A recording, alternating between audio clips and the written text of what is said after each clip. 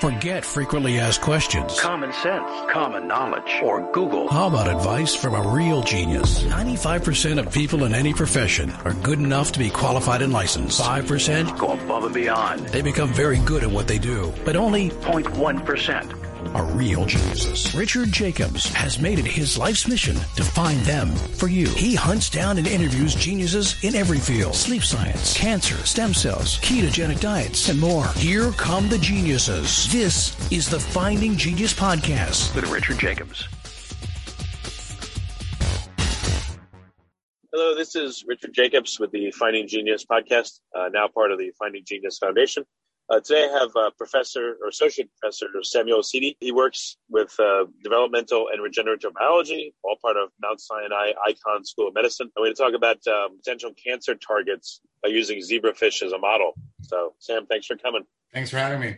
Yeah, if you would, tell me about your research and why zebrafish, and let's get into it. So why zebrafish? That's a really good question. So I trained as a geneticist, as a basic geneticist back in France. And early 1990s, I attended a lecture. There was this guy who presented this new model system called the zebrafish and explained that this was a model where basic geneticists that were working at the time in the classical models such as flies, worms, and yeast, they were trying to get into the zebrafish. Why? Because the fish, being a vertebrate, is closer to humans and closer both genetically and also pathophysiologically. And they wanted to get closer to humans to start asking questions more relevant to human disease and human development. Now, the power of the invertebrate systems such as flies and worms and yeast for genetics is you can do the classic unbiased approach of forward genetic screening, meaning that you do not go in with a hypothesis or even a preconception of what the answer is to your question. You let the animal tell you what the answer is. So, for instance, Jannie Nusslein-Volhard received the Nobel Prize in 1995 together with Eric Wieschaus. They did a forward genetic screen for genes required for the development of Drosophila, of the fly. Okay. They mutated the genome randomly and looked for phenotypes in larval cuticles. And what they found were basically almost all the genes necessary for fly development. They then cloned the genes, and the animal just told these researchers, these are the genes that are important for the development of the embryo. And so it's an unbiased approach where as long as you're asking the right question and you have the right assay and animal model, you're going to get novel information as to how a biological process works. Well, question here, how would you randomly mutate genes? How do you know that's true? You just feed a nasty chemical to the animals, to males, for example. The chemical hits the DNA statistically, you establish a protocol that will give you one mutation per coding sequence per spermatogonia, so per male gamete. And then you cross these males to females, and then you recross the progeny together to get the mutation in the homozygous state, and hopefully that produces a phenotype. And so, for example, if the question you're asking is, what are the genes important for the development of this creature I'm looking at, say the development of the fly, then you're going to look for phenotypes in the progeny of these mutagenized flies and look for flies that don't look right. And then... So one quick question. So you do an initial round of, poison feeding, and then you look at the mutations that have come up, and then you select the ones that are on genes that you want to observe the function of, and then you breed them? No, you select those mutations that produce phenotypes that are of interest to you. So let's say, for example, you're interested in the development of the wing in the fly. You feed this mutagen to these flies, and then you look at their progeny, and now you're looking at embryos that lack, say, wings, wing buds. Once you've isolated such a line through a series of crosses and then mapping of the mutation, you can identify the gene that carries the mutation that's responsible for the absence of wings in the embryo.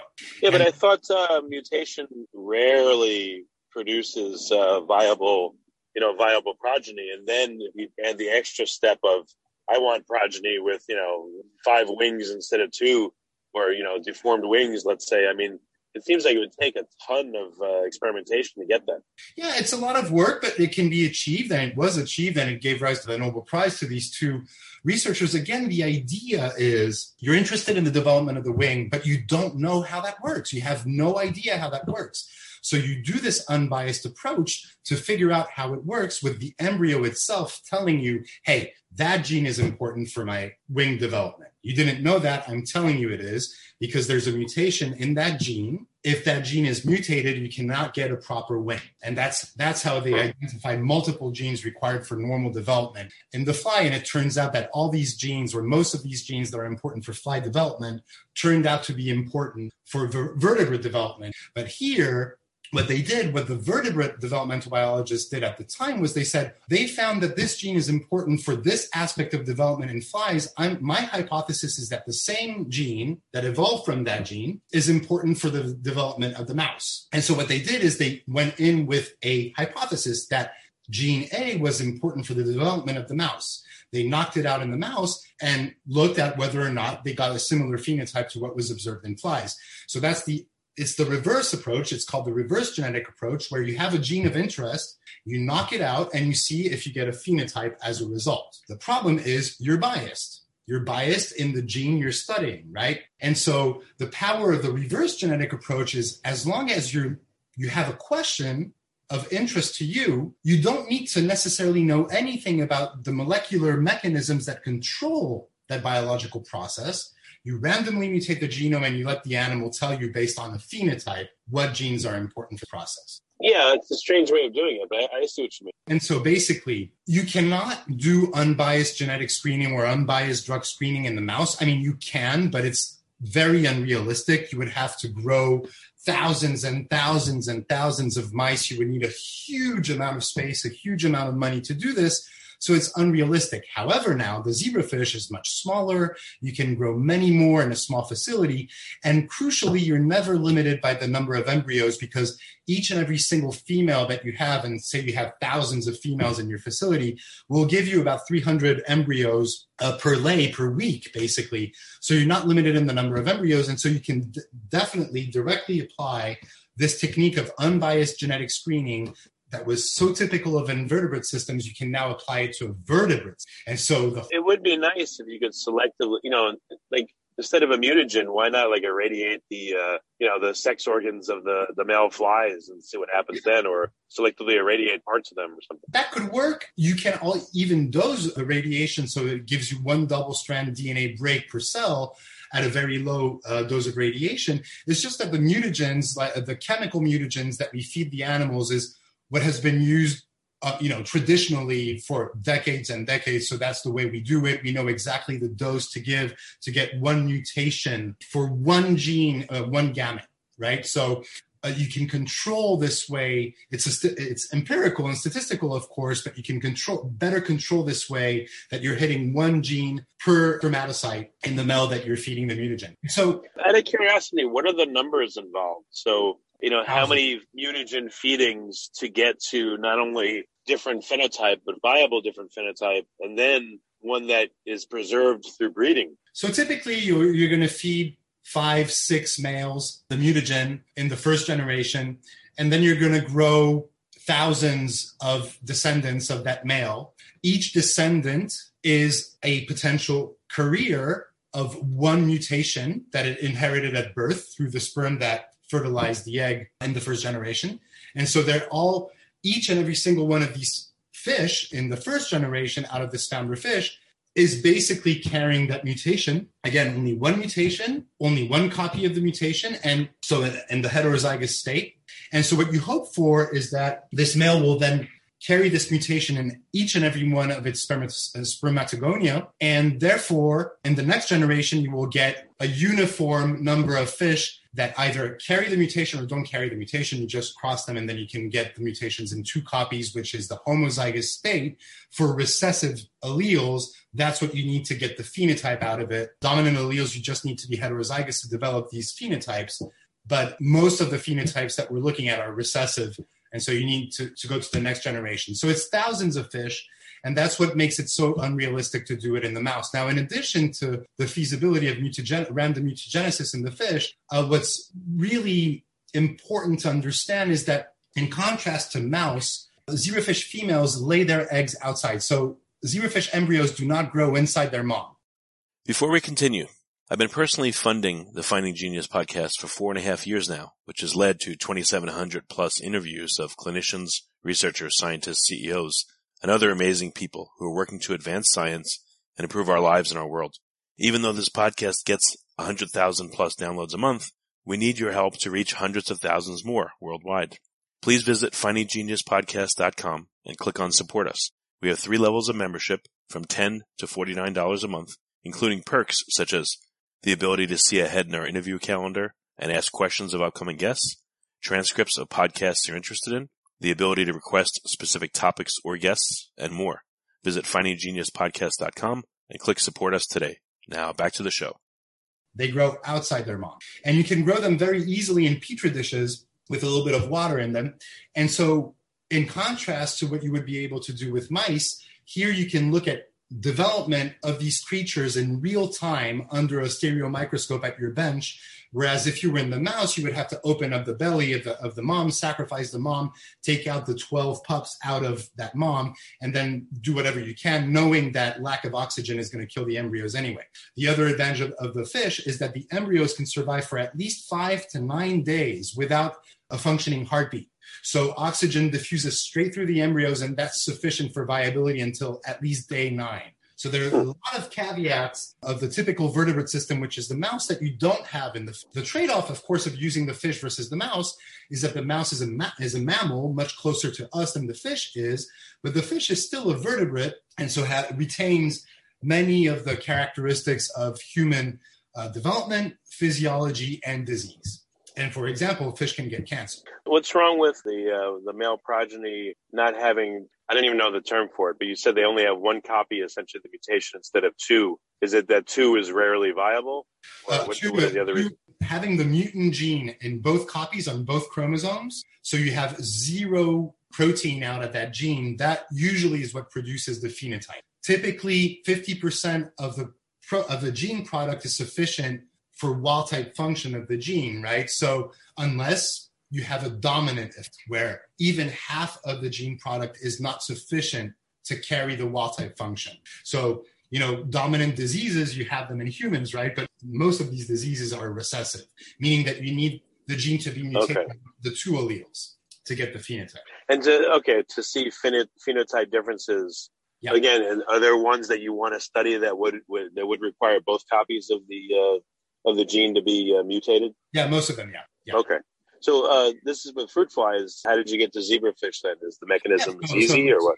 Yeah, sorry, I digress. So basically, this guy comes in and gives this lecture and says, hey, there's this new model now, the zebrafish. It was actually 1995. I remember that like it was yesterday. 1996, early 1996. And he said, you know what? That woman who got the Nobel Prize for her, who got the Nobel Prize that very year for her screen that led to us knowing the genes required for animal development, that person decided to take all the money from her Nobel Prize and invest it in building the first large zebrafish facility in the world. It was in Tübingen in Germany. And he said, hey, she's banking everything she's got on going into the fish. I think she knows something, and I think she thinks this is promising. And I came out of this lecture thinking, oh my goodness, this might be it. I was always interested in disease from the beginning.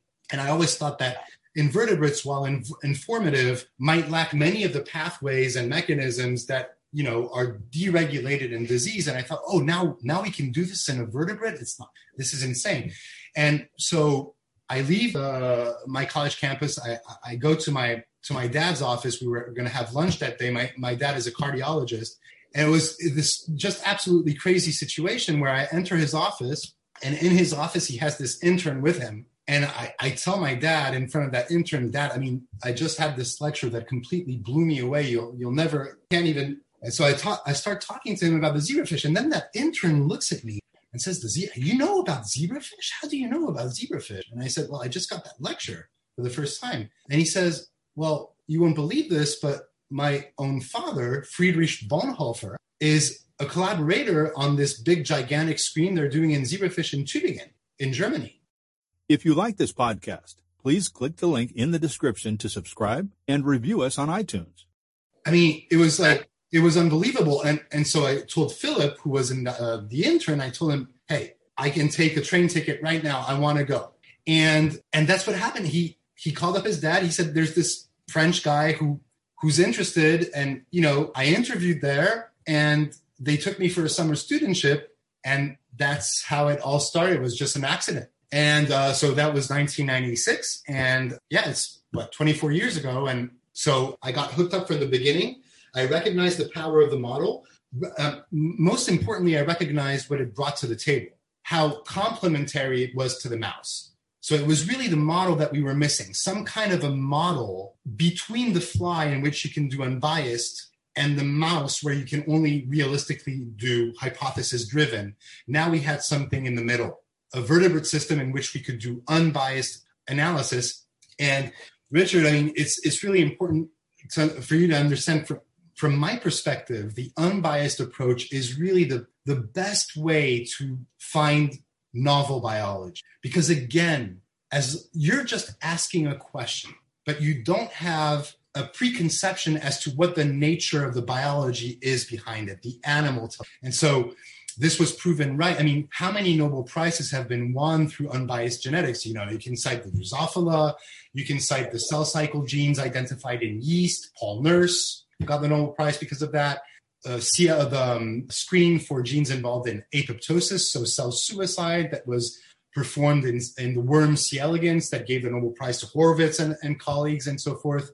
There are numerous examples. I was always, from the very earliest age, convinced that this was the best avenue forward to identify novel biology. And so that's what hooked me up, and I have never left the model since. What about epigenetics, up and down regulation, et cetera? Once you give these mutagens, what if there's epigenetic changes that mask truly what the gene is doing or make it seem non-viable when it otherwise would be viable? Like, how do you navigate that? Yeah, that's a great question.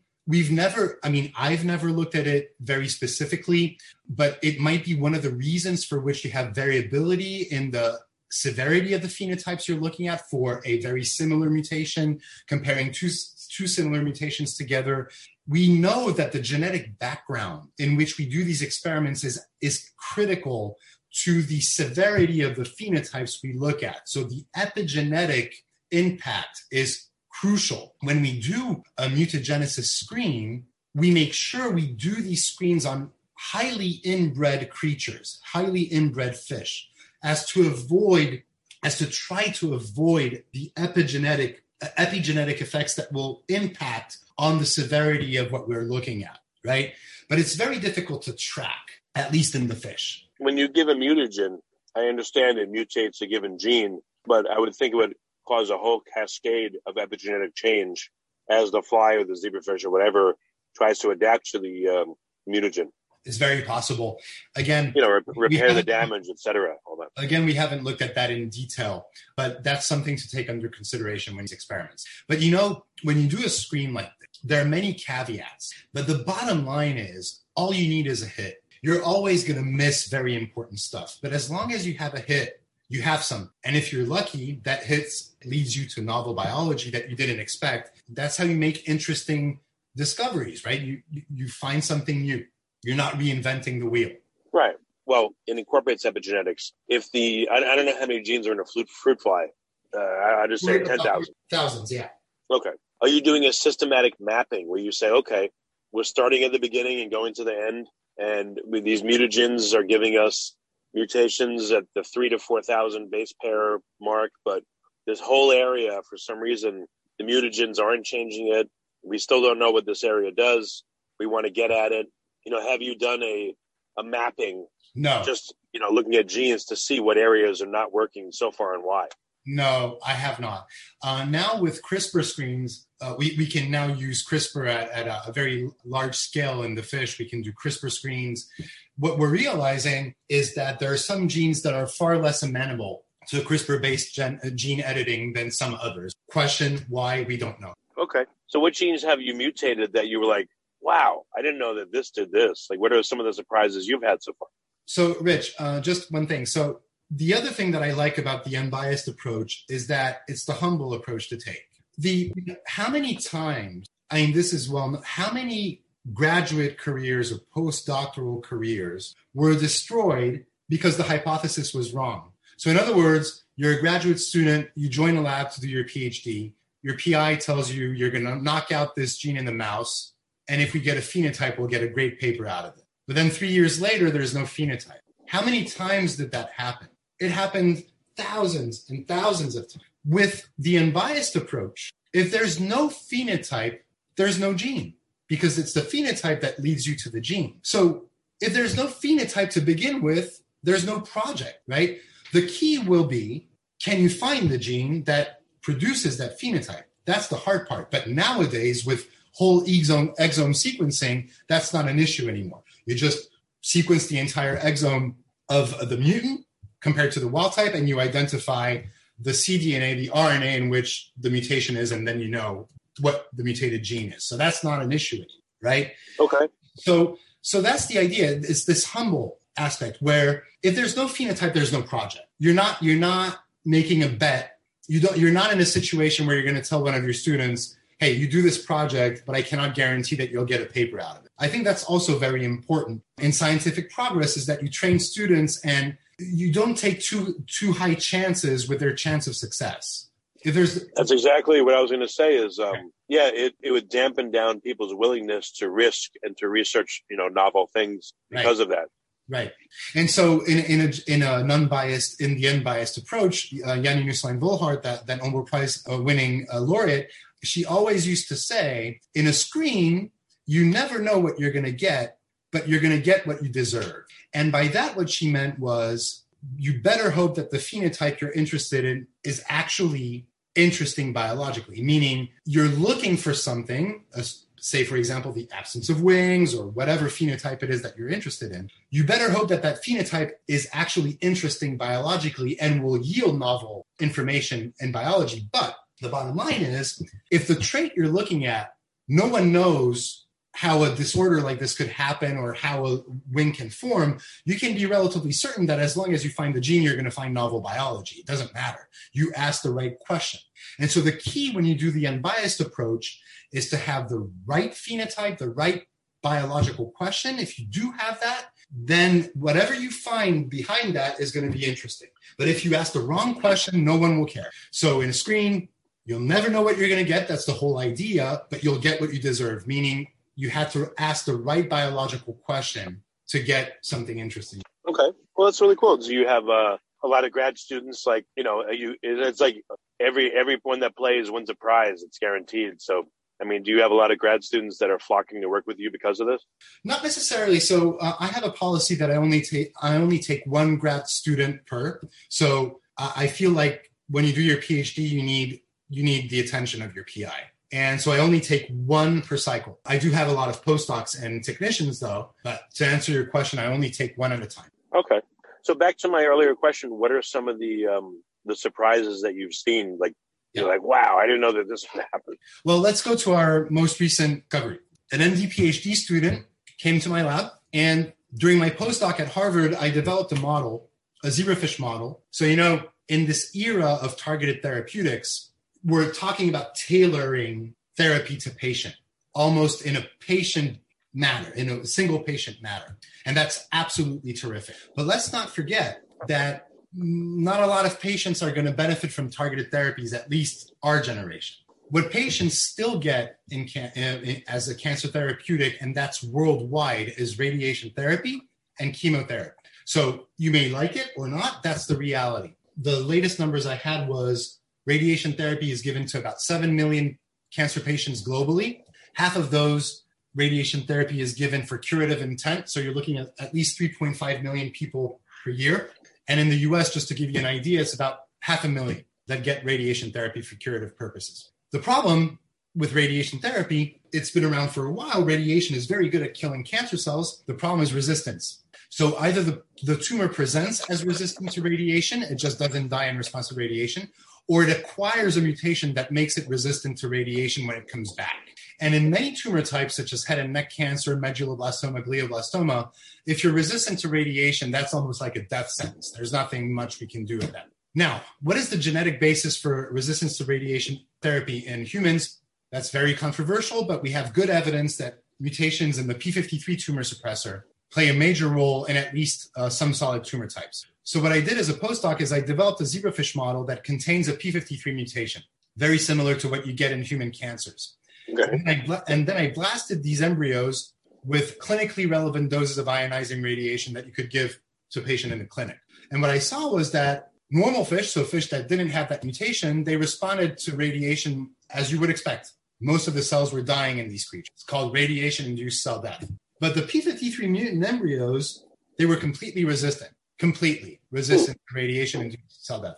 So what I did as a postdoc was I said, okay, do I really have a model here on which I can screen in an unbiased fashion and look for mutations, or even better in the long run, drugs that would correct this lack of radiation-induced cell death and make the fish, the mutant fish, look like wild type again and respond to radiation again? In other words, I was looking for genetic or drug suppressors of radiation resistance in that live animal. Okay. I got a proof of concept that this was feasible during my postdoc. And then when I opened my own lab at Mount Sinai, I said, okay, I proved that this was feasible using a genetic approach. Now we're going to do the real deal. We're going to do a drug screen. And Peter, this MD PhD student, came to my lab, joined my lab, and his dream was to do this screen. A lot of people told him, hey, this is a new guy, Sam Seedy, nobody knows really, But Peter stood straight and said, you know what, I want to do this project. He came to my lab, did the drug screen, identified a compound that did exactly that could restore radiation sensitivity in these p53 mutant fish. Oh, wow. And then after he found this drug, through collaborations with pharmacologists, computational biologists, and so forth, we could identify the target of that drug. And believe it or not, but that target was completely unexpected. You would have never been able to guess that this is the gene you should target patients that resist radiation. Okay. Why is that? Because that gene is actually very well known, but it's known as a mediator of innate immunity. Until we identified it as the target of that drug, nobody had ever even linked it to the DNA damage response, or let alone to the radiation response. The fish told us that it was important. I like your idea, using phenotype to backtrack and then look for the genes that must have changed because the phenotype has changed. I think it's a really good model you have. That's exactly right. You formulated the perfect way. That's exactly what we're doing. And so we find this completely unexpected role for this. It's a kinase. It's an enzyme, a kinase called IRAK1. We find that IRAK1 is absolutely crucial to the ability of these zebrafish to survive ionizing radiation. You inhibit it with that drug, and now p53 mutants regain the ability to respond to radiation therapy. Now, crucially, with this result in hand, we said, okay, is this also true in human cells and human cancer cells? Is it true in patients and so forth? And so we collaborated with a whole bunch of people, and we could confirm that this is indeed tractable, actionable target for restoring radiation therapy in human patients. And actually, right now, we're in multiple collaborations to try a new drug to this enzyme to try to overcome resistance to radiation therapy in very specific solid tumor types. I cannot reveal more today. It's confidential, but we're definitely taking this project further. And I like it because, in a sense, it's a nice story in terms of proving that you can actually go from bench to bedside. And it doesn't take, 50 years to do it. If you're lucky and you ask the right question at the right time with the right assay, and you're collaborating with the right people, you can go from bench to bedside, within a decade. It's not unreasonable to think that we can make progress more rapidly now in this direction. So I'm very happy about that, because even though I'm a basic geneticist, applying, this strategy of unbiased screening actually is now leading to real potential progress for cancer, for the treatment of cancers that would otherwise be incurable. So I'm happy about it. What about looking around in the natural environment? It's not really natural, but it's natural. Chernobyl has all kinds of animals that have been exposed to radiation, fish, catfish. I'm sure there's phenotype changes there because it's a real successful area now in terms of animals, or other places around the world where you see like divergent phenotypes and then, sequence them. Why not, instead of having to only do this in the lab, look out in the world too? That sounds fun. I was working a few years back I was reviewing grants for NASA, and they were asking a similar question. Could we figure out, can we identify genes that would protect astronauts from cosmic radiation, space radiation? And I can't go too much into the details, but there's research in that area for sure. Okay. Some species evolved to be extremely resistant to environmental radiation. And so they must have genes that protect themselves. Do you have the gravitas yet to, to speak about this and to encourage other labs and other scientists to take a more, I don't even know what you call the approach, but I guess just different thinking approach. The unbiased approach, right? The unbiased approach is actually not specific to me. Many people in the zebrafish field apply this approach. The idea is, in a sense, you want to find your own niche and then exploit it to the max. So I'm not the only person doing unbiased drug screens in the fish. I'm not the only person at all doing unbiased genetic screens in the fish. That's our asset. That's what we can do that mouse people cannot do, what human geneticists cannot do, obviously. And so this approach that I'm taking is quite common in the zebrafish field. Where I'm a little bit unusual is I've applied this approach to target discovery in cancer. I gotcha. So most of the time, people will use this approach to identify genes involved in development, involved in cardiac function or cardiac regeneration or stem cell function or stem cell replenishment, hematological phenotypes, you name them, behavioral phenotypes. At Harvard, what we did is we wanted to start to apply this strategy to target discovery in cancer. And the key was using the fish, not only because you can do it in the fish, but the fish is also a whole animal. And so when you screen in the fish, you overcome one major obstacle in cancer, in drug discovery in cancer.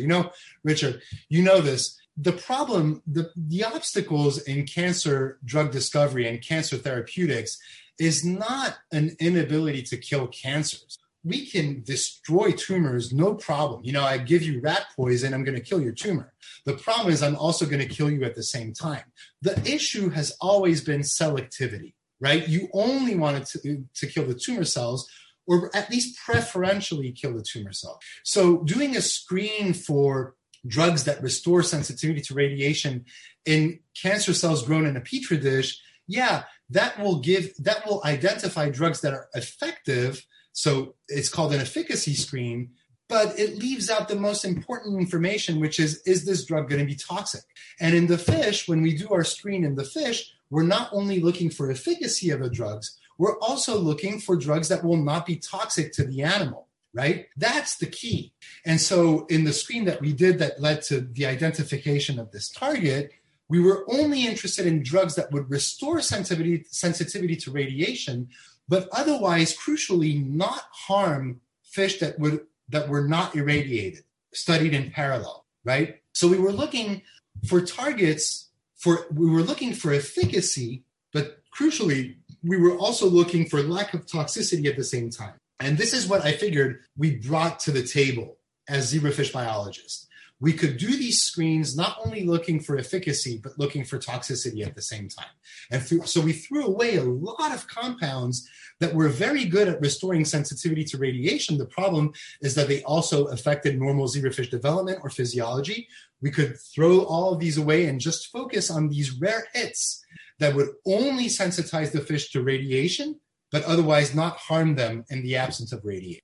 Okay. I mean, now that I'm thinking about natural variations of phenotype, I know people, I guess this wouldn't work for cancer because you need it to be heritable. I thought about a concept today that it's obvious, but I don't know why I didn't think of it before. There's heredity, through the germline, but I didn't think about the progeny of just cell division. Could you use, the evolution of different phenotype just from, somatic cell divisions, that flavor of heredity? And that that type of phenotypic change or drift or expression to find gene targets somehow? Could you adapt your model that way? There is new technology that allows us to screen in entirely somatically. Yes. So the idea is you take an adult fish, immunocompromised, and you graft cancer cells. And then you screen for drugs or mutations in your fish, so in the microenvironment of the tumor, that will suppress metastasis, for example. That's possible too. Now, you can also mutagenize the tumor itself before transplanting it and looking for suppressors that way. That's a good question, and there's new technology to do it. I think it's still a little bit unrealistic to do that at a large scale, but in the future, why not? Okay. Well, very interesting. Sam, this is great. This is like a whole new area, really, of exploration that you've kind of uncovered. What's the best way for people to find out more about your work in your lab, and if they want to have a conversation with you on how they can apply your methods to what they're doing, no matter how disparate, again, where can people go? Oh, you can just Google my name and you'll have lots of very relevant information that pops up. There's my lab website that I can give you. There's a very nice YouTube video that was done when I received an award recently through the Pershing Square Foundation, Bill Ackman's foundation, that actually funded this project. So it's cool in this way. And so I tried to explain this project and what we're trying to do with the fish that we can't do with other model systems that you can easily find on Google if you type my name, on YouTube if you type my name. And then you can go to my lab website again, or just read our papers in the literature. Again, Google my name and all these things will come up. Okay. Well, very good. Well, Sam, thanks for coming on the podcast. And I appreciate it. Thanks a lot, Richard. If you like this podcast, please click the link in the description to subscribe and review us on iTunes. You've been listening to the Finding Genius podcast with Richard Jacobs. If you like what you hear, be sure to review and subscribe to the Finding Genius podcast on iTunes or wherever you listen to podcasts. And want to be smarter than everybody else? Become a premium member at findinggeniuspodcast.com. This podcast is for information only. No advice of any kind is being given. Any action you take or don't take as a result of listening is your sole responsibility. Consult professionals when advice is needed.